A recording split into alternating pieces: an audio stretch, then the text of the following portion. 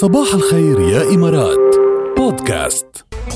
هلا نحن شو منفكر جاد انه منتاوب لانه عنا رغبه بالنوم او نعسانين او بدنا نرتاح ناخذ لنا هيك قسط من الراحه. معروف ليش مش من هيك بتتوب الواحد؟ لا في اشياء تاني طلع. هلا انا بعرف انه هي عباره عن انه حاجه جسم للاكسجين او حاجه دماغ لمزيد من الاكسجين بالجو اللي بتكون قاعد فيه او بالغرفه. ايه في حاجه غير كده؟ في حكي غير هيك بكتير.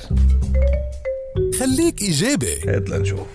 طبيبة أعصاب عم تقول إنه الأسباب التثاؤب هو حدوث تغييرات بجدول العمل المعتاد. طيب. مثلا انتقال من منطقة زمنية لتانية باستخدام الطيارة، طبعا بيتغير الوقت علينا.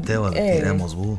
بتغير الوقت علينا، بتغير يمكن نسبة الأكسجين بالجو، في كتير أشياء بتصير بالتغيرات، وحتى ممكن يصير اضطرابات بالإيقاعات البيولوجية كمان. طيب وبلاس انه كمان بتغير علينا النوم كتير. بتعرف انت جاد اذا بتغير الفرشه تبعك اي والله بتغير علي النوم، بتغير عليك النوم بيقولوا، بتصير تقلق او تتشقلب كتير تقدر تغفى، فهيدي كمان من الاسباب. طيب يعني هيدي الأسباب، بس إنه في داعي للقلق؟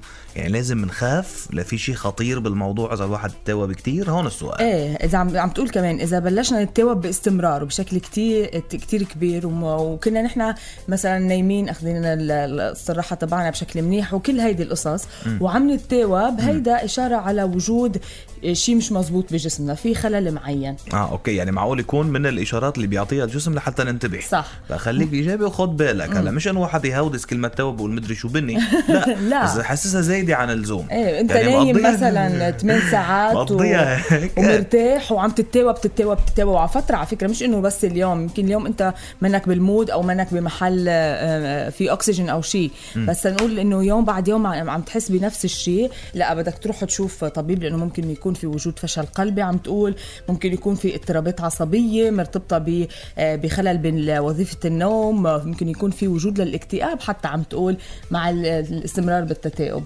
عم راقب حالي، أنا ما عم تتوب كتير منيح. أنت عم تتوب كتير؟ لا أنا كمان تمام، في نشاط والوضع تمام. خلص يلا مكفين ننسى 10.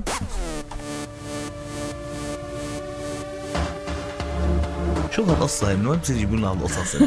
واحد بيتاوب بأمان الله وماشي حاله، بتجي بتخوف فيه؟ لا ما عم خوفهم، عم نبههم وحذرهم.